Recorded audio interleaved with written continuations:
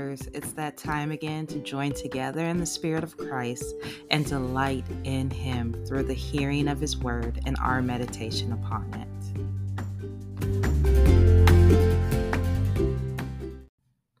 For the next 4 days, we're going to meditate upon the final days of our resurrected Lord and Savior as He is with His disciples on earth.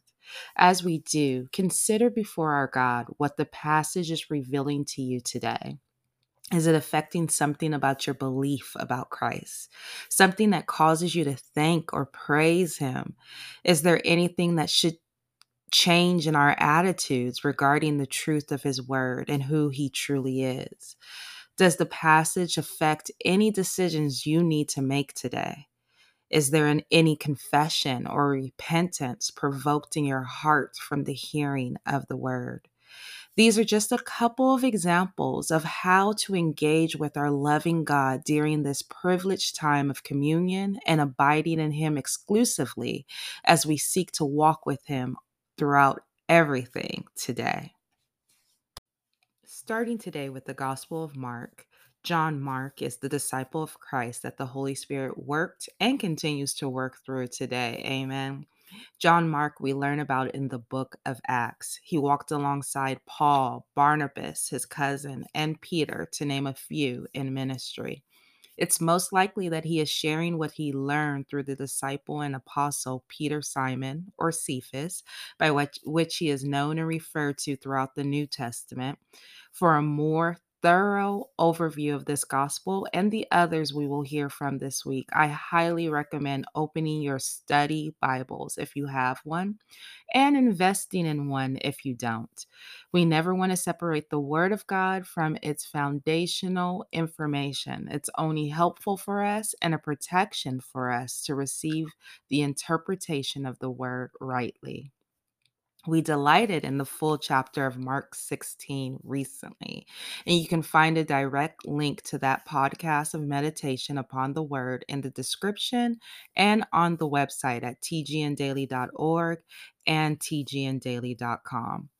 Today, we're going to hear and focus on verses 14 to 20, starting with the Amplified Bible. Later, Jesus appeared to the 11 disciples themselves as they were reclining at the table, and He called them to account for their unbelief and hardness of heart, because they had not believed those who had seen Him after He had risen from death. And He said to them, "Go into all the world and preach the gospel to all creation. He who has believed in me and has been baptized will be saved from the penalty of God's wrath and judgment. But he who has not believed will be condemned. These signs will accompany those who have believed. In my name, they will cast out demons. They will speak in new tongues. They will pick up serpents. And if they drink anything deadly, it will not hurt them. They will lay hands on the sick and they will get well." So then, when the Lord Jesus had spoken to them, He was taken up into heaven and sat down at the right hand of God. And they went out and preached everywhere while the Lord was working with them and confirming the word by the signs that followed. Now let's hear that together again in the Voice translation. I encourage you to go to the Bible app or anywhere you can get all the translations of the Bible to read it in every one that you desire, to just hear it again and again, to see it again and again, and to just be able to ask the Holy Spirit what He has for you in it. Amen. The 11 did not believe until Jesus appeared to them all as they sat at dinner. He rebuked them for their hard hearts, for their lack of faith, because they had failed to believe those witnesses who had seen Him after He had risen. Jesus said, "Go out into the world and share the good news with all of creation. Anyone who believes this good news and is ceremonially washed will be rescued. But anyone who does not believe it will be condemned.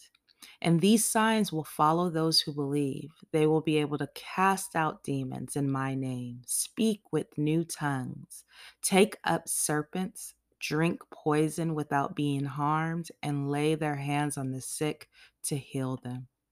After the Lord Jesus had charged the disciples in this way, he was taken up into heaven and seated at the right hand of God. The disciples went out proclaiming the good news, and the risen Lord continued working through them, confirming every word they spoke with the signs he performed through them. And the women did everything they had been told to do, speaking to Peter and the other disciples. Later, Jesus himself commissioned the disciples to take the sacred and eternal message of salvation far to the east and the west.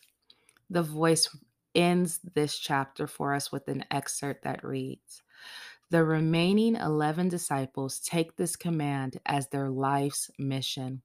According to tradition, all but one of them, John, will be killed for their refusal to stop proclaiming the truth that Jesus is the anointed one who has been crucified and who has been arisen from the dead. They dedicate their lives and their deaths to the proclamation of this reality. If they are not absolutely certain of the truth of Jesus' resurrection, then why dedicate their lives to announcing it to the world?"